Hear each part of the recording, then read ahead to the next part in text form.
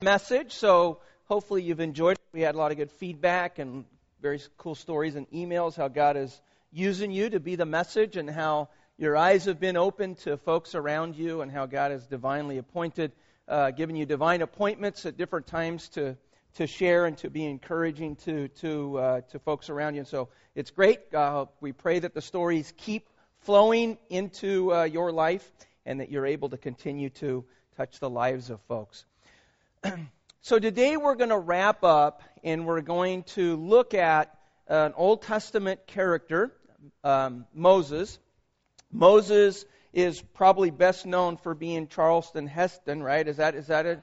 Right? So that's when you think of Moses, you think of him, and you think of this, strong, handsome person, and you watch those movies different times, and he comes across as bold, he comes across as confident, he comes across as a person who really knows what he's doing. The problem with that is that's not really the picture of him in Scripture. Moses is a person who's filled with insecurities. He's a person who doubts God. He's a person who questions whether God can give him guidance and direction. There's times in his life where he wonders what to do. He's not even sure what to do. His background isn't exactly stellar. He is a murderer, and he is on the run. He was kind of adopted, if you will. He's a Jew by birth, and is abandoned at birth, and he's placed in Pharaoh's finds him and begins to raise him. So he's raised as an Egyptian, as someone who has royalty and the privileges of royalty. And yet he's a Jew, and of course the Jews are enslaved to the Egyptians, and so it's kind of a conflict that he's wrestling through in his life. And so today I want to share a little bit about him and about us, and look at activating our mission in life, to be on mission with God as he goes. And there's 3 steps in which we find in the life of Moses as he begins to run forward and begins to be used by God. And so let's just kind of back up a bit and just kind of give you a little bit about what we're going to walk into in Exodus chapter 3. Moses was the prince. He had all the privileges. He had wealth. He had fame. He had all the privileges of royalty. And he watched his people, who were Jewish, he watched his people be enslaved to the Egyptians. And as time went on, as he was growing old, it wore on him. He had a lot of problems, a lot of struggles with watching how the Egyptians were treating the Jewish people and how they were slave drivers, essentially. And it troubled him. And one day he watches a Egyptian begin to abuse a Jew, and he had enough of it. So he decides that he's going to go and he's going to straighten things out. And so he goes over and he looks around, there's nobody around, and he kills the Egyptian. And the next day, there's 2 Jews who are fighting. And he walks over to break that fight up. And he breaks up the fight, and the 2 Jews say to him, "Are you going to kill us like you did the Egyptian yesterday?" And he recognized that he had been found out. He didn't kill in a place where he was going to get away with it. And so he runs. He leaves, and he heads into the mountains to get away from Pharaoh, to get away from, ultimately, perhaps could be the end of his life. He finds a wife, he finds a man who gives him a wife, and he begins to be a shepherd opposed to a king or a prince. He begins to be a shepherd. And so if you have your Bibles, Exodus chapter 3, and that's where we're going to pick up. So imagine that he leaves his life of privilege. And as he flees, he has what he has on. He didn't bring anything, no clothes, no money, just whatever he had on, he flees into the mountains. And there, as he finds himself, he calls himself a foreigner in a foreign land because he's Jewish, and yet he feels like he's not in place. And so he flees, and there he begins to give water, and he finds a wife and all that stuff. And here's where we pick up in Exodus 3, verse 1. Now Moses was tending the flock of Jethro, so he gets married, his father-in-law, a priest of Midian. And he led the flock to the far side of the desert. So he goes as far away as he possibly can. He goes to this place that's called the mountain of God. In verse 3, an angel of the Lord appears to him in a flame. Okay? So as he's tending the flock, he looks across and there's a flame that's burning. And if you watch the movie and it shows like this little tumbleweed that's on fire, we're not exactly sure what exactly it was, other than it was some type of bush that was on fire. And yet the fire wasn't consuming the fuel to it. The bush, the tree, whatever it was not burning up. It was just, the fire was just raging. And so obviously it catches his attention. And so Moses, he saw the fire, and it wasn't burning it up, and so he heads over there in verse 3. So Moses thought, I'll go over there and I'll see the strange sight. And while the bush was not burning up, and then in verse 4, right? When the Lord saw that he had gone over to look, God called to him within the bush. And then I want you to circle those two words, his name, Moses, Moses. And Moses said, here I am. Verse 5. Do not come any closer. Now, if that was me, right, and that wasn't Moses, God wouldn't say, hey, Dan, don't come any closer. You know what God'd say to me? Hey, Dan, come on back here, right? Because if the fire's talking and it's not consuming, I'm out of there, right? I'm heading out of there. So for whatever reason, Moses was mesmerized, and God says to him, hey, don't come any closer, take off your sandals, for the place where you are standing is holy ground. Verse 6. Then he said, I am the God of your father. And then he names the three rock stars in the Jewish faith, Abraham, Isaac, and Jacob.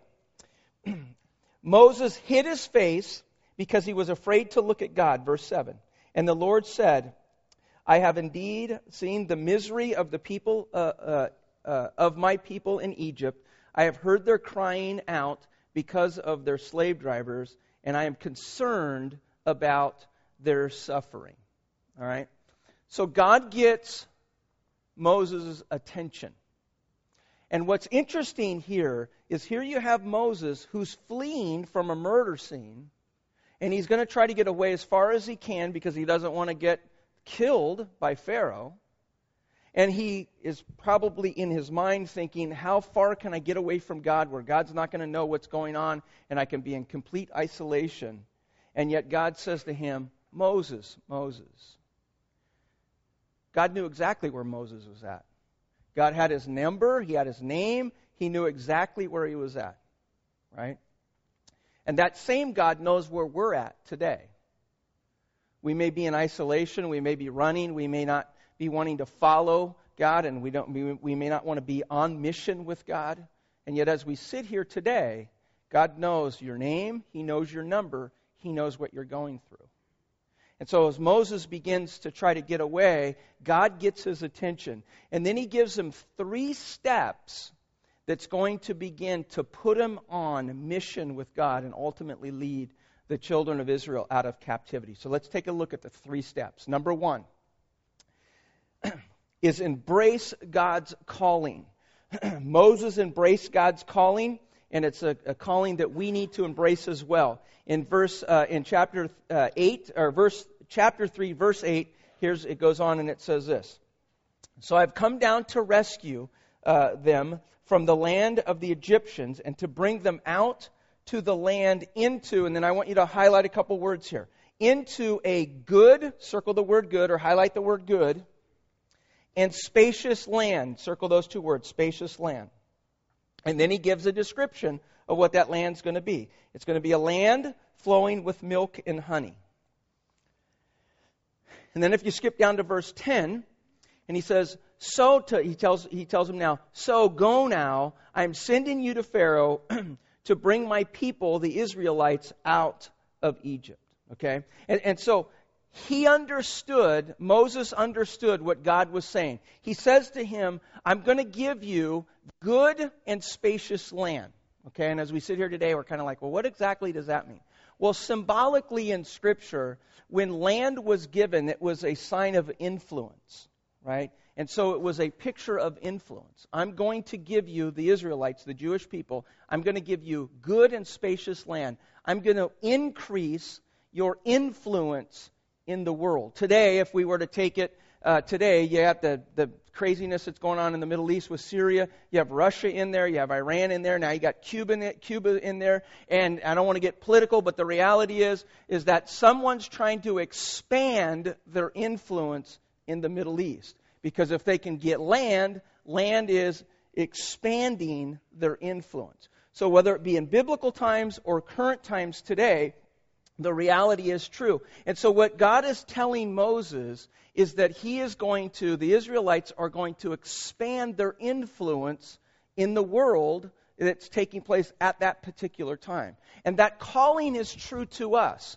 The whole series of Be the Messages, we are to expand our influence. We are to be the visible, body of Christ to the world. We are to love the one in front of us. We are to take the message of Christ, His grace and His love, and we are to go out and we are to influence the world. We are not to impress the world, but we are to influence the world. So you see in your outline, I am called, you are called to influence. I am not called to impress. We are not called to impress people, but we are called to influence people, whether that be our children, our grandchildren, our co-workers, our neighbors, our friends. We are called to influence them. Now, as we sit here today, and it can be incredibly humbling if you have kids, we are influencing our family for good or for bad, but you are influencing them, right? You are influencing your co-workers for good or for bad. They are watching you. You are influencing your neighbors. For good or for bad, they're watching you. And we're called not to impress. See, that's what the world wants to do. The world wants to say, oh, look what I'm driving, look where I'm living, look what I'm flying, look what I'm wearing, look what I this, look at this. And that's to impress them. But as followers of Christ, we're called to influence. We're called to expand the kingdom of God in and through our life as we are the visible body of an invisible God in our world. Now, part of the goal of the church-wide campaign was community groups. And I shared with you, it's one of the areas that we're going to look at and try to focus on both this year and next year and the years to come, because we really feel like that the community groups are important for caring for folks, for getting folks connected with other people, and for spiritual growth in their life. And so it's a big part of where we're going into the future. And I want to just read something to you that comes out of a book called Double 2.0, and it's in your outline. It's the power of influence through community groups. It says a community group of 10. So you got 10 people, yourself, and 9 other people. And that group doubles every 18 months. So that's actually not that difficult to do. That group doubles every 18 months. It will influence 1,000 people for God in 10 years. It's pretty incredible. Because see, we sit here and we go, oh, I don't know if I can influence that many people. Join a community group. And then take that group, and in 18 months, it grows to 20, and you multiply. Now you got 2 groups. And in 18 months, you multiply. You got 4 groups. And in a 10-year period, that one group can give birth, right, and ultimately influence 1,000 people for the kingdom of God. Now you think, 10 years? Well, just go back 10 years, right? I don't know if you know this, but time marches on, right? And it just, year after year, unfortunately, the older you get, the quicker they come. Isn't that true? I mean, it just seems like I had my Christmas tree up. Doesn't it? That's because I still have it up in our living room. I save a lot of time that way, so just kidding. Number 2, the second thing is stop giving God excuses. Should I just pass on and move on? Yeah? And this is kind of interesting with Moses. when you think about it. Because, again, you watch the TV programs and the history programs and stuff, and there's this, this macho, muscular holding up the staff, and he puts it in the sea parts, and he hits the rock with the staff, and water pours out, and you go, man, what a follower of God that is. But the reality is, he was a backstepping, mealy-mouth. He had an excuse for everything why he couldn't do it. And so let's walk through them and see if you wear any of these. Ready? Let's take a look. First excuse is this: I have too many faults. Hey, you don't want me up there because I got too many faults in my life. I got too many problems. I'm not talented. I got too many failures I certainly don't want to talk about. In Exodus chapter 4, verse 10, Moses said to the Lord, "O Lord, I have never been." Have you ever used that excuse?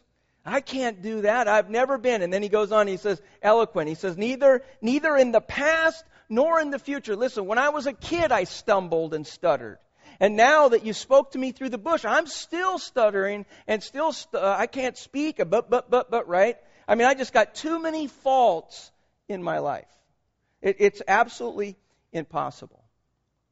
And so here's what I like to say.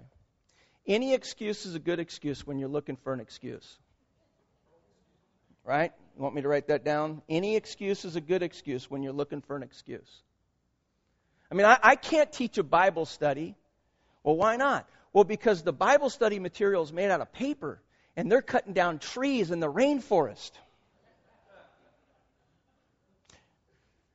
Can you get me a roll of toilet paper, please? Some of you will go home and go, "Oh, so you use toilet paper, huh? But not Bible study material." Of course, now we got e-books. Now what's your excuse? Yeah, but the e-books are made out of lithium batteries, and that causes problems in the dumps. Right? Any excuse is a good excuse if you're looking for an excuse. And so if you're here today and you came to church looking for an excuse, why not to be on mission with God? I'm not going to change your mind. Because you're already convinced that's a great excuse. It could be as silly as all get out, but the reality is you're convinced of that. Second excuse. Well, what will people think? Am I going to become one of these Jesus freaks? Am I going to be on the corner, turn or burn? You're going to hell. Beep, beep, beep. Blow your horn if you're going to hell. Beep, beep, beep.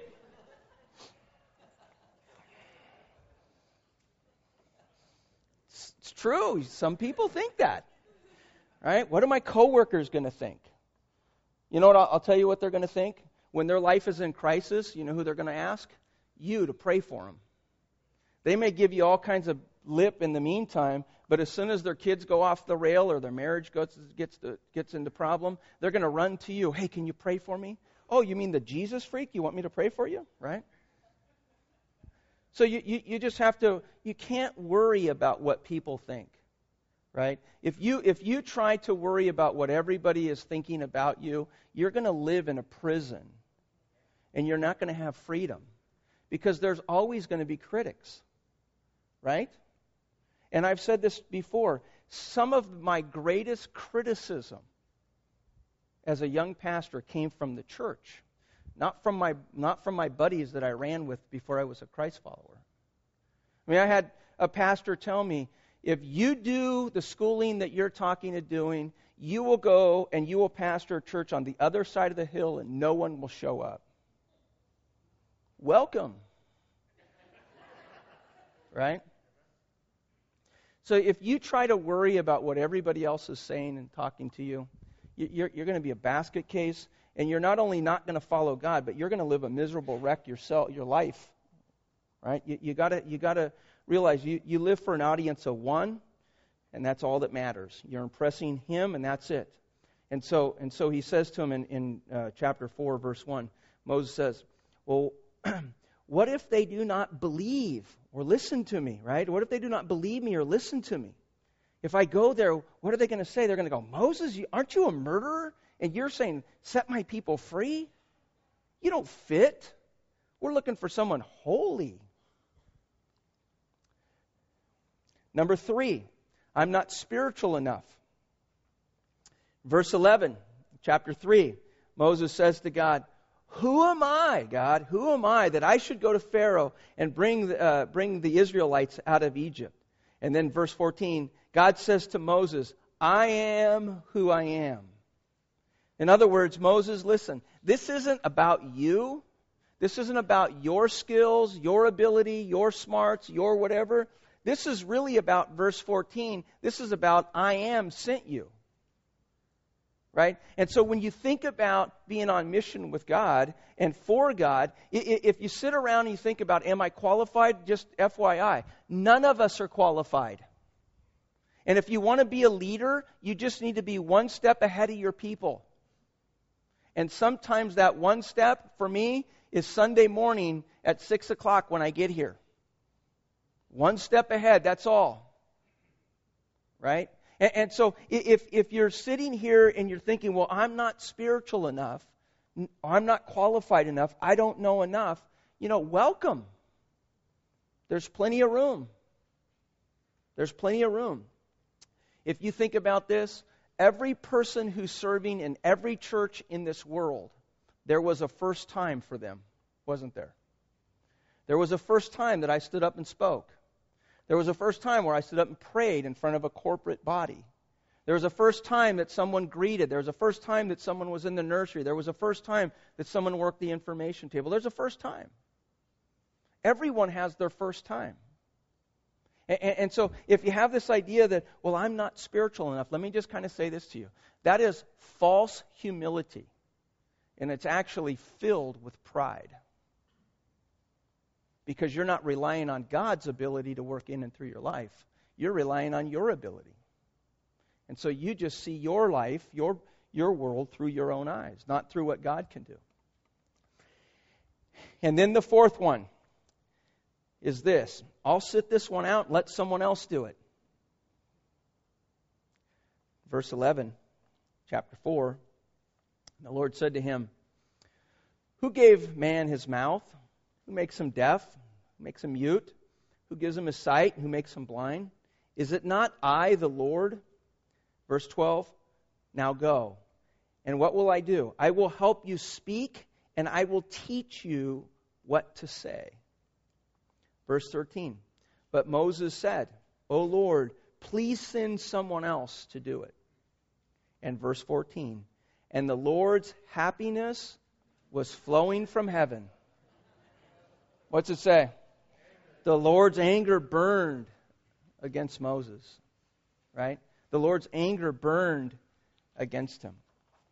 In church we talk about our core value. One is spiritual growth, and we use the visual of head, heart, and hands.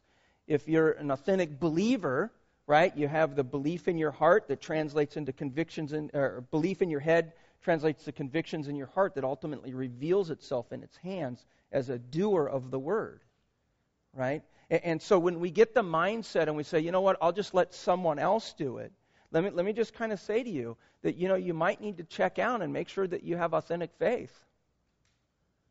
Because you might just kind of believe, and I don't want to get into easy believism and all that kind of stuff, but the reality is, if you've met Jesus face to face, there's a conviction that His grace is amazing. And I am a servant, and He bought my life with His blood. And I'm going to serve Him. And when we get to the idea that I'm just going to let someone else do it, we not only rob the body of believers, but we rob ourselves of the miracles that God wants to do in and through our life. And so when we come around and we're just like, well, I'm just going to, I did my time. Really? As far as I know, as long as you're here, God's not finished with you. The word retire is a vocational word that's invented. It is not a spiritual term. When you retire from this earth, we will all sing some songs, say some nice things about you, and you know my tagline, and go eat chicken. Right? Some of you'll catch that on your go home and go, oh, that's funny. You haven't been to a Christian funeral. I was going to say wedding. It is a wedding, isn't it? You're in heaven, right? See, there's a difference in church life. We talk about taking membership class, and this is, I think, a little bit of a paradigm shift that we're seeing. We talk about taking membership class, and we think of membership as rights and privileges, right? I belong to a club. I'm a member of a club. Well, what does that mean? It means I have rights and privileges. See, as a believer in Christ, we really shouldn't use the word membership. You're kind of an owner. You have responsibilities. You have responsibilities. See, when we think about this, and what if on a Sunday the band said, "Let someone else do it"? Do you want to play? What if on a Sunday I said, "Let someone else do it"? I know there's some of you are like, "Finally, I'll get up and speak. We'll finally get a decent message." Right? Well, what if you have preschoolers, what if you walked up there and there's a big sign that said, "Let someone else do it"? Go back into children's church. Let someone else do it. See, what if we did that? See, here's the danger. In a middle-sized church and even larger churches, it's easy to hide, isn't it? Let somebody else do it. We'll just kind of go in, kind of do that. Now, if you hung out with a person who every time you went to lunch with, they looked at you and said, "Hey, let someone else buy it." You know what you'd call that person? A freeloader. Serious, right? And then the next week they say, "Hey, let's go to lunch." You know what you'd say? "Busy. Let someone else do it." Right? But in church life, we do that. Right? We just kind of give that idea of, "Hey, let someone else do it." And see, where we don't recognize the chain of events that takes place, we think of the stage as the important part.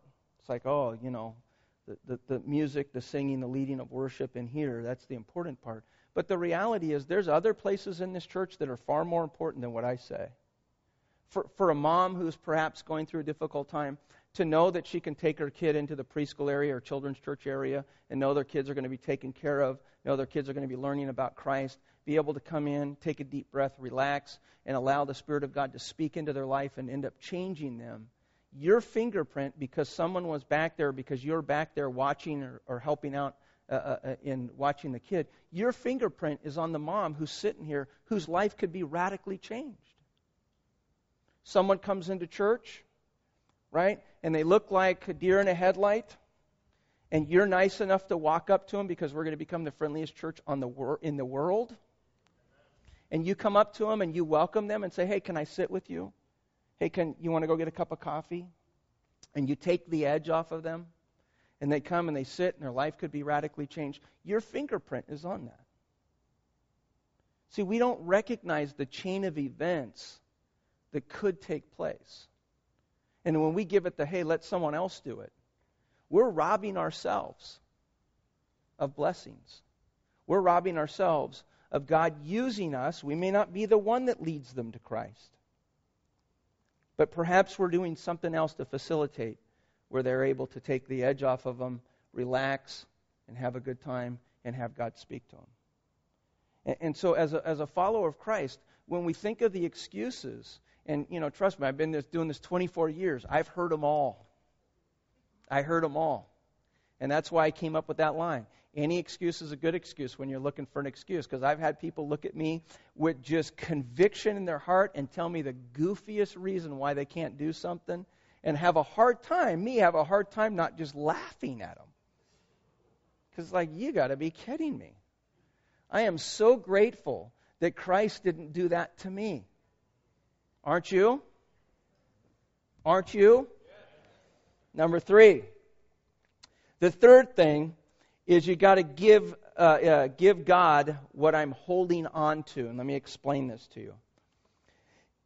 In Exodus 4, verse 2, God asks Moses kind of a weird question. He says to him, "The Lord said to him, 'What's in your hand, Moses?' And Moses says, 'I got a staff,'" right? And you read that, and usually you race through to the part where he throws it on the ground and it turns into a snake, because that's a cool story. And then he grabs the tail of the snake, he lifts it up, and it's a staff again. But you're missing an important part of understanding what God is asking him. For a shepherd, a staff was a tool of protection. It was what he trusted in. It's what he put his faith in. It was something that he would rescue his sheep who may have fell into a hole or into a creek. If there was a snake or if there was a wild animal, it would be used as a weapon to kind of poke at the thing to get it away from its sheep. It was his security blanket. And God looks at him and he says, Moses, what do you got in your hand? Well, he couldn't say, it's my pacifier, Lord. It's my security blanket.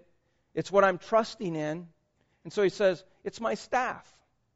And God says to him, throw it on the ground. And he throws it on the ground, and then you get the cool thing that takes place. It lands on the ground, it turns into a snake. God says to him, grab it, but grab the snake by the tail. Okay? Well, no, I don't have my staff. I'm not grabbing a snake. No, you got to trust me. You got to trust me. Because before, if there was a snake, you would have taken your staff and you would have either killed a snake or flung it aside. You would have defended yourself.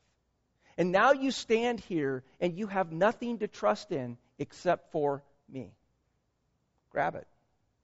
And he reaches down and he grabs it and he lifts it up and it turns back into his staff. But that staff became a rod.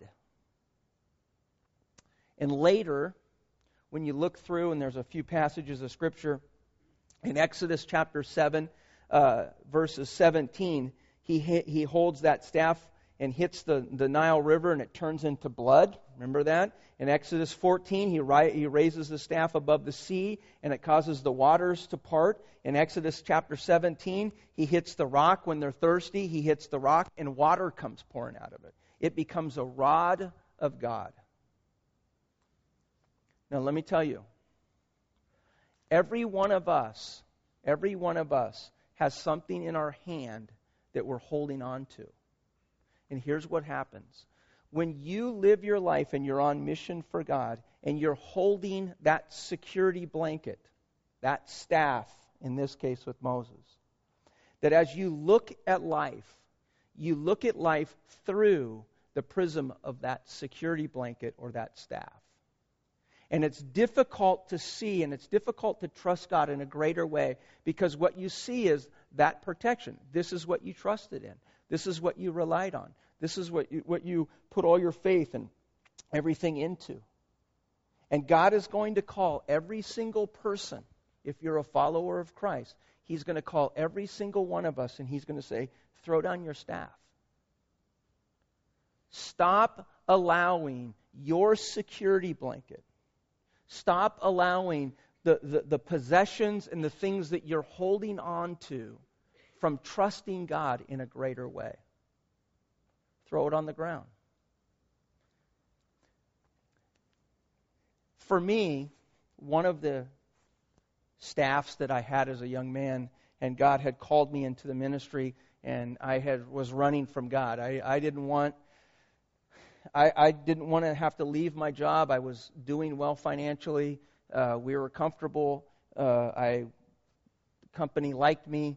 I had ideas of climbing up the corporate ladder, and I wasn't interested. And God had that little burden on my heart, going to the ministry. It's like, God, I don't want to do it. So we left Concord. We grew up in Concord. Tammy and I moved from Concord to Vacaville because I believed that God couldn't go into Solano County because He couldn't cross over the old rickety bridge.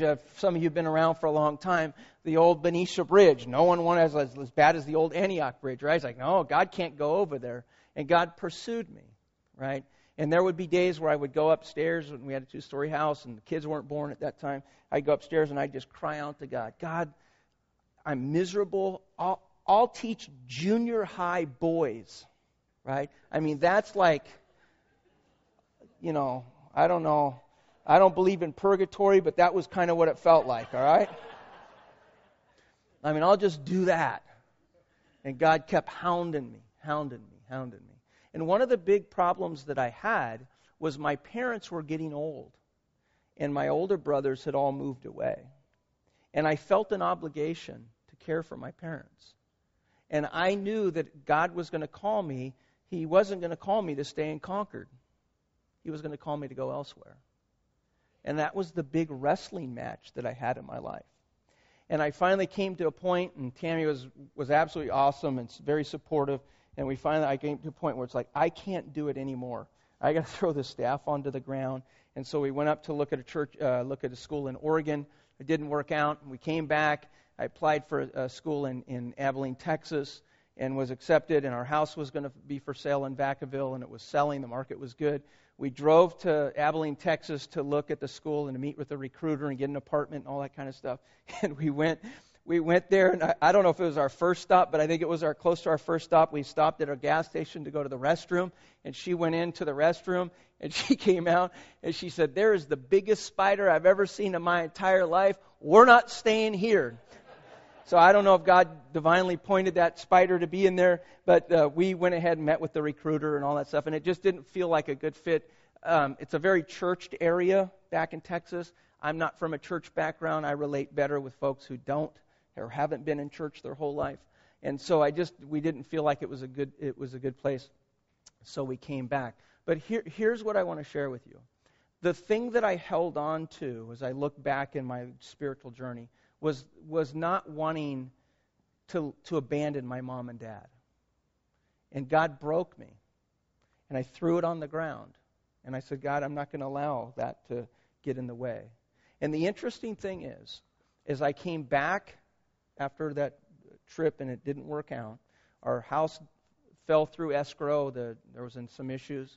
So we were able to stay there. I met with the pastor. And he says, you know what? There's a new school in Pleasant Hill, of all places, that is starting up. You might check it out. Great guys. It might be of interest to you. And I went to school for a short time in Pleasant Hill, right, which is like 10 miles from where I grew up. And in that school, I sat next to a guy named David. David was the pastor of this church. And we hit up, had a friendship, and he said, hey, you want to work in youth? We can't pay you anything. And I said, sure, I'd be happy to do that. And I am here today because of that. And I believe with all my heart that it was throwing that staff, mom and dad, taking care of mom and dad, where I threw it on the ground, where I had to rely completely on God. And my biggest concern was abandoning my parents. And guess what he did? He brought me back to an area where I could take care of my parents. And ultimately, they came in and were a part of the church before they passed away. Right? Every single one of us has something in our hand that's preventing us from God using us in a greater way. It can be a relationship. It can be a kids. In my case, it was my parents. And it may not even be sinful. It can be finances. And it's preventing you from trusting God in a greater way. And you have to, as God calls out, church member, what's in your hand? And you've got to throw it on the ground, and you've got to trust Him in a greater way. And for Moses, when he finally threw it on the ground, later in his life, that staff became a rod for God to work in and through.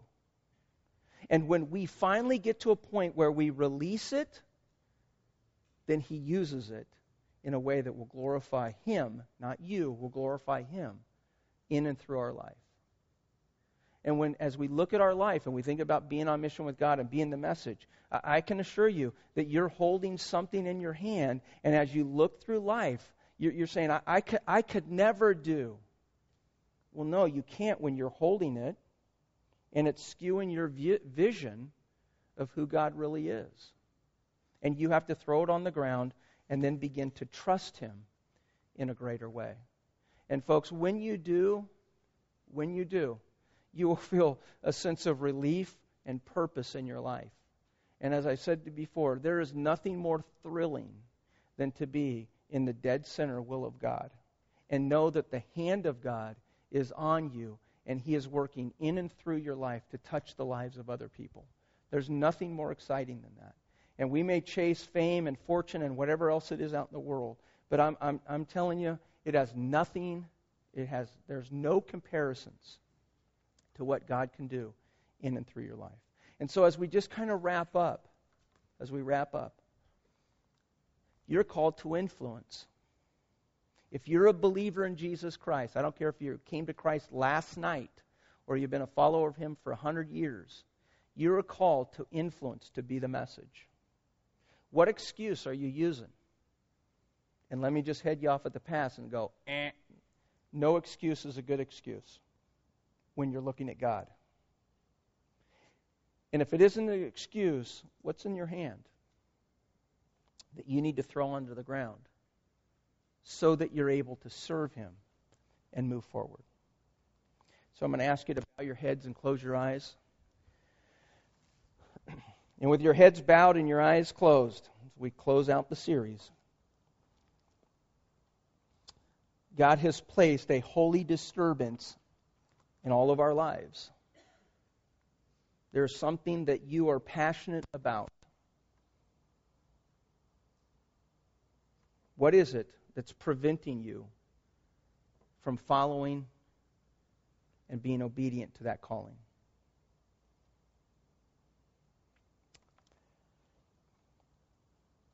Father, as we sit here and we're humbled in your presence, and we recognize that there is no excuse that's a good excuse when we recognize who you are. And we recognize, Lord, that there is nothing that gives us security in this world other than our personal relationship with you. You love us. You are the supplier of all good things. You are our provider. Nothing else gives us that security. And Lord, we just humble our hearts and we place all that we have at your feet. We throw what's in our hand aside and we ask you, Lord, use us to create a holy disturbance in our life that moves us, that compels us into your action. With your heads bowed and your eyes closed, maybe you're here today and you've never given your heart to Christ, and I want to give you that opportunity to invite Jesus to be your Lord and Savior. And we just go through something simple. It's ABCs. A is admit that we're sinners, that we're all sinners. B is believe that Jesus is the Christ, the Son of God, that He died on a cross and that He rose again. And C is to confess Him to be your Lord and Savior. And if your desire today is to enter into that personal relationship with Christ, just repeat silently, not out loud, just repeat silently these words. As I say this prayer, just say, Lord Jesus, today, I admit that I'm a sinner, that I made mistakes. And I believe that Jesus is the Christ, the Son of God, that He died on a cross and that He rose again. And today, I confess Him to be my Lord and Savior. Lord, thank you for loving me. Lord, thank you for saving me. Lord, thank you for giving me a new start. And Father, as we give back to you a portion of what you blessed us with, we pray, God, that you will bless those who give. We pray, God, you'll bless the church with wisdom and discernment in the resources that you've blessed us with. And we give you all the praise and all the glory. And all God's people said,